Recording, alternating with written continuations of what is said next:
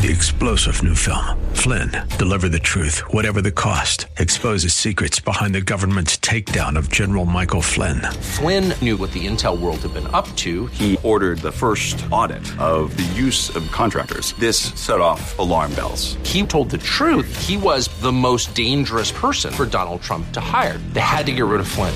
Flynn, deliver the truth, whatever the cost. Available now. Watch it today. Go to salemnow.com. salemnow.com. If I had a faith that could move mountains, but if I don't have love, I'm nothing. And what he's saying is that whatever you do, whatever abilities you may possess, whatever talents you enjoy, if you're not walking, talking, breathing, reflecting love, if you had the word love, L-O-V-E, you might as well get rid of the L and get rid of the V and get rid of the E, and all you've got left is the O, because that's what it's worth. It's worth nothing if you don't have love.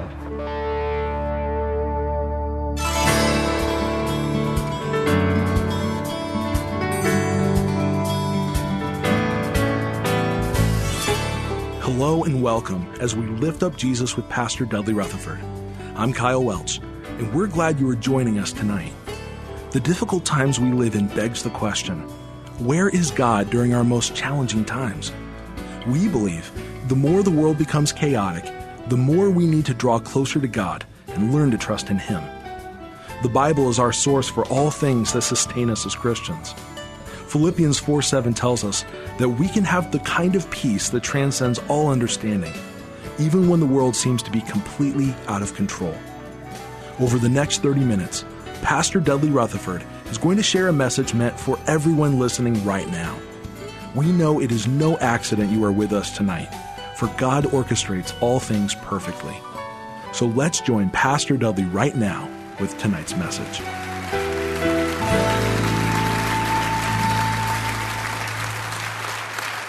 I want you to take your Bibles, if you would, and turn to 1 Corinthians chapter 13. 1 Corinthians chapter 13. If you don't have a Bible, look underneath the chair where you're seated and grab a Bible and turn to 1 Corinthians chapter 13. And in your bulletin, there are some sermon notes. Today, this text is one of the most familiar chapters in the entire Bible. It's called the love chapter. Usually we use this chapter at a wedding, and rightfully so. But it's so much more than something that needs to be used at a wedding ceremony. I believe that today is God's appointed day for you and I have the blessed privilege of learning today about what I believe is the greatest word in the Bible, the word love. And God gives us an entire chapter on this one word. Now in your notes, there's three kinds or different types of word in the Greek that, the English language is a little bland. I don't know if you know that or not, but the Greek language is very detailed, very colorful. And so we have one word, love, that means all kinds of things. You can say, I love my car, I love my wife, and I love God in the same sentence. And it's just the word love. But in the Greek, it's far more specific. So the first word that we find in the Bible for love is the word philos, which is a word that means brotherly love. This is where we get our word, the city name Philadelphia, philos, the first part of the word Philadelphia, the city of brotherly love. And it's just a bond that two friends have, or two brothers, two sisters. It's a bond between two people. It's called philos. And then the second word in the Greek is eros. And this word means desire or longing. It's where we get the word erotic. It's a word that has to do with love that's based on physicality or physical traits. The third word in the Bible, in the Greek, that's translated into the English word love is the word agape. And agape is selfless or sacrificial. It's not impulse generated from our feelings. It is best pictured when Jesus goes to the cross. Agape love is the love that God has for us. When Jesus goes to the cross, it's not always easy. It doesn't always feel good. It's like in Matthew chapter 5, verse 44, when Jesus said to love your enemies. That doesn't even seem right. I know it doesn't feel right to love your enemies, to agape your enemies. My best analogy is how I love all the USC fans that are here in church. I don't really have warm, fuzzy feelings for you, okay? But I do love you. Amen? Amen? But it's an agape love. It's something God tells me to do. So everything, what I want you to know is in chapter 13, that everything in this chapter is describing agape love. The type of love that God has called each of us to have. Now I have three major thoughts as we go through this chapter. And thought number one is your gifts, your talents, your spiritual gifts are meaningless without agape. Your spiritual gifts are meaningless without love. Now everybody say the word context. I want to explain chapter 13 in the context of the book of 1 Corinthians. Last week we looked at chapter 12 and we looked at chapter 14. And all of chapter 12 and all of chapter 14 is Paul writing to the Corinthians about their spiritual gifts. The people in the church in Corinth were focused almost in an unhealthy way, an unbalanced way certainly. They were focused on spiritual gifts, especially the gifts of healing, the gifts of miracles, the gift of tongues, and the gift of prophecy. And the people in the church were actually, pitting one gift against another.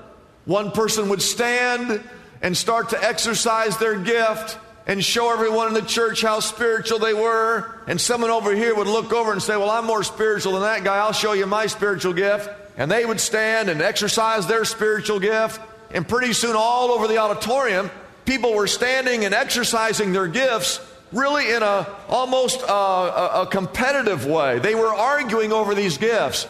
So all of chapter 12 and all of chapter 14 is Paul addressing the church really on the misuse of their spiritual gifts. And sandwiched in between, I hope you understand that word sandwich. Sandwiched in between chapter 13 is Paul saying, hey, for all of you folks that are focused on these spiritual gifts in 12 and 14, let's take a time out here. Let me tell you what's most important. And he has this text here in chapter 13. Look at the last 10 words of chapter 12.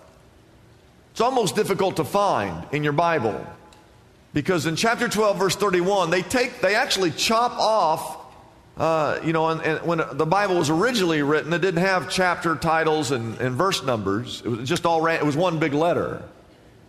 Man came along later and put the verses so that it would be easier for us to locate. But the people who put in those chapters, they took the last 10 words of chapter 12 and they actually moved it down to the start of chapter 13. Do you see that in your Bible? And it says at the end there, and now I will show you the most excellent way. Now here's what I think was happening. If you look up here for a second, I think Paul had all this stuff in his mind he was going to write underneath the direction of the Holy Spirit, of course. And he's writing chapter 12, and he's got a lot on his mind.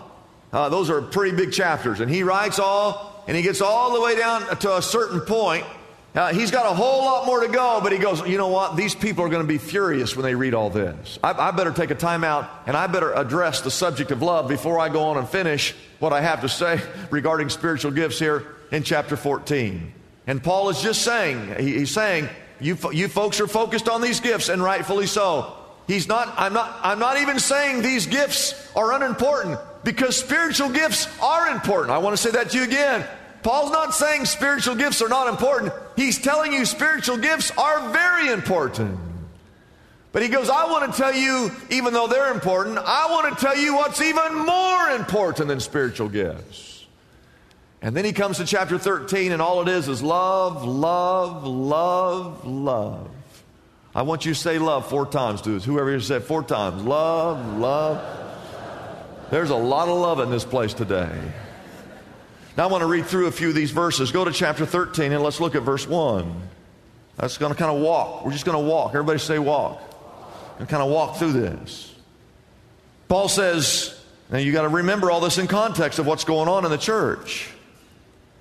He says, if I spoke in the languages, the tongues, plural, of men, and not only spoke in the language of men, if I had the ability to speak angel talk, if I had, I guess angels have their own special language, if I could speak in the tongues of angels.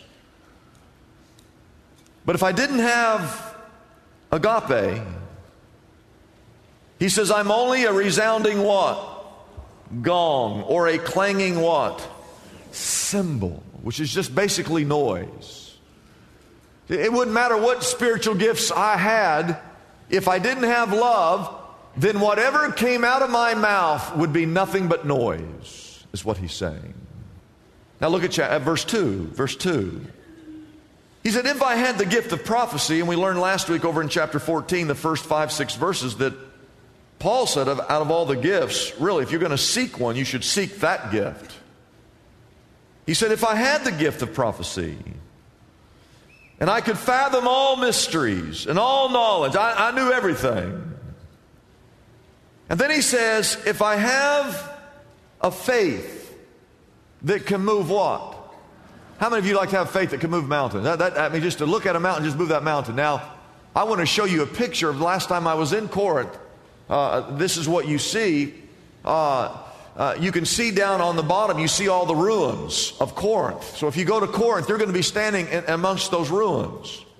Now, what is that off there in a distance? What do you see back there behind the ruins? Now, it's a mountain. Now, that's really the only mountain you see when you're in Corinth. I mean, really. I mean, you can't live in Corinth. Wherever you're at in Corinth, you're walking around. You're looking at that mountain right there. Now, if you've been with us in our study, you'll know that that's no ordinary mountain. Because it was up on the slopes of that mountain where the temple of Aphrodite was built. And part of the culture, the worship in Corinth, was people every day, daily, walking up to that mountain and entering into the temple of Aphrodite, where there were 1,000 prostitutes, and people would visit as a part of their worship one of those prostitutes. So then when Paul writes this letter, of course, they're down in the city. I can't imagine how many times the Apostle Paul must have been thinking, boy, I'd like to get rid of that mountain. I wish I could get rid of that temple and everything that's going on up there. That would be wonderful if we could just move that someplace else. So in this verse, go back to verse 2, he says, if I had to get the prophecy, could fathom all mysteries and all knowledge, if I had a faith that could move mountains, but if I don't have love, I am what? I'm nothing. Look at verse 3. If I give all I possess to the poor, and I surrender my body to the flames, I'm actually willing to die and lay down my life, but if I have not love, he says, I gain nothing. I want you to write those two things down. Without love, he says, I am nothing, I gain nothing. And what he's saying is that whatever you do, whatever abilities you may possess, whatever talents you enjoy, if you're not walking, talking, breathing, reflecting love, if you had the word love, L-O-V-E, you might as well get rid of the L and get rid of the V and get rid of the E, and all you've got left is the O, because that's what it's worth. It's worth nothing if you don't have love. I have up here with me a bunch of $50 bills. See these $50 bills? These are not 20s, they're 50s. How many of you like $50 bills? Oh, yeah. Everybody loves 50s. And I don't know if you've heard the story, but this man, he went over to the grocery store to buy some groceries, and he reached into his billfold and he paid with a $50 bill. and he took his groceries and he went home. The man who owns the grocery store, they had some electrical work. They had an electrician out to fix a couple of small things, and it cost $50. And so the owner of the grocery store reached into the cash register and pulled out the same $50 and gave it to the electrician. The electrician, as he was driving home in his truck, he noticed that the gas gauge was low, so he pulled over into the gas station, and he took the same $50 out and gave it to the gas attendant. And the gas attendant was counting up the money in his drawer there, and the landlord who owned the land that the gas station was leasing from needed the rent payment that was due, and so the owner of the gas station took the exact same $50 and gave it to the landlord of the land.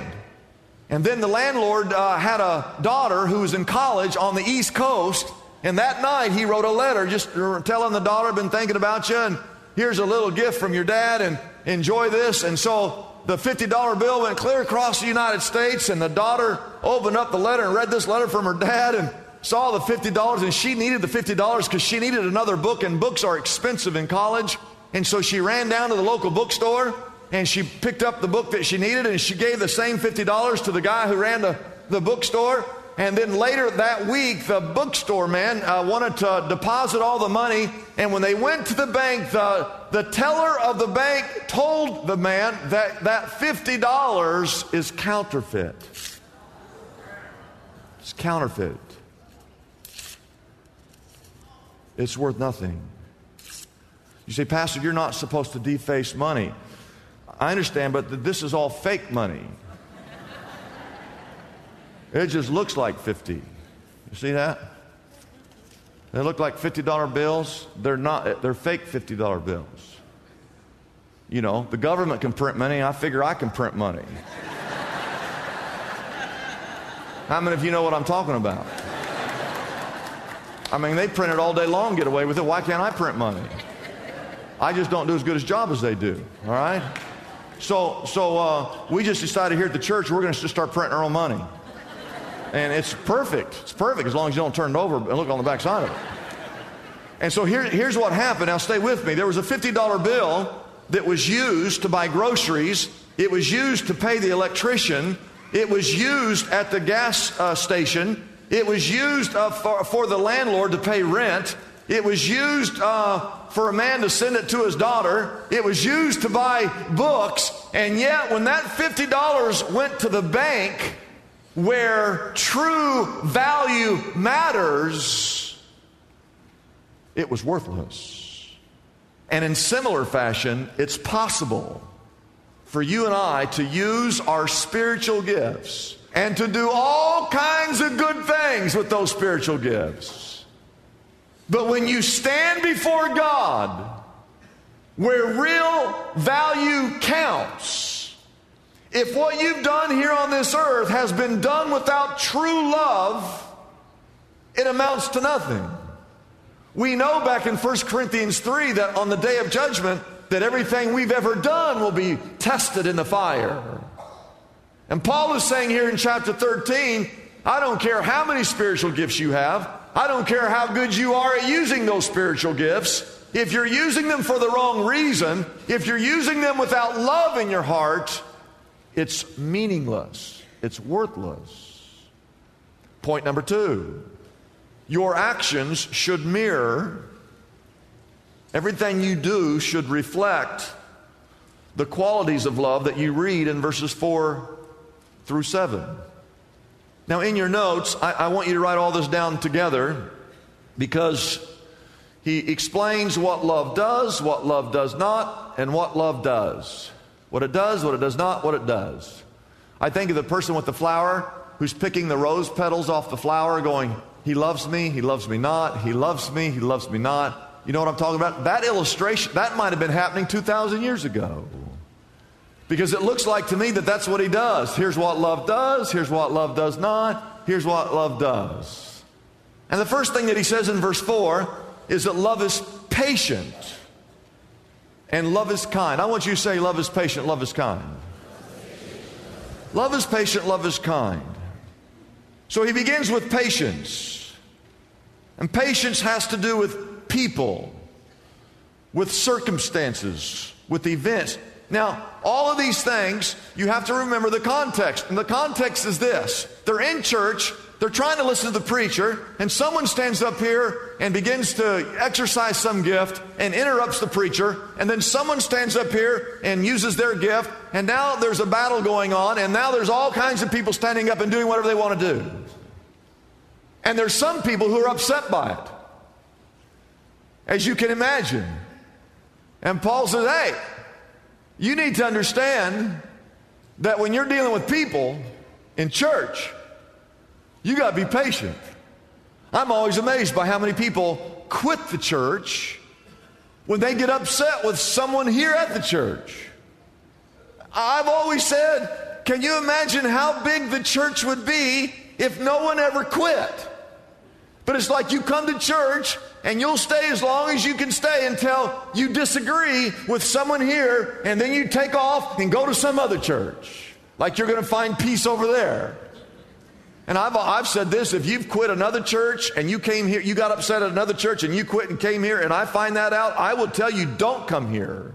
Because if you got mad over there, you're going to get mad here. You've all heard that phrase, if you ever find a perfect church, don't join it because you'll ruin it. Right? I mean, look around, look who's on your row. Just look at your row. You're not going to agree with people on your row. If the only reason you come to church is because you agree with everybody here, you're not going to stay here long. That's why in the setting of the church, you've got to be patient with people. Amen? And then he says, kindness, it's not that just you're patient. But then he says you add kindness. You actually treat those who mistreat you with kindness. There's nothing as powerful as when someone mistreats you and you treat them with kindness. There's nothing as powerful as that. And that's really the story of Jesus, because Jesus could have retaliated. He had the power to retaliate. He had 10,000 legions of angels at his disposal. He didn't need 10,000 legions. He only needed one. One angel could have wiped out the entire Roman army. He could have called out any number of angels, but instead, he willingly goes to the cross. And when he dies on the cross, when he dies, think about this, in the act of death, he's actually being kind to the soldiers who beat him. He's being kind to the people who stripped him of his clothes.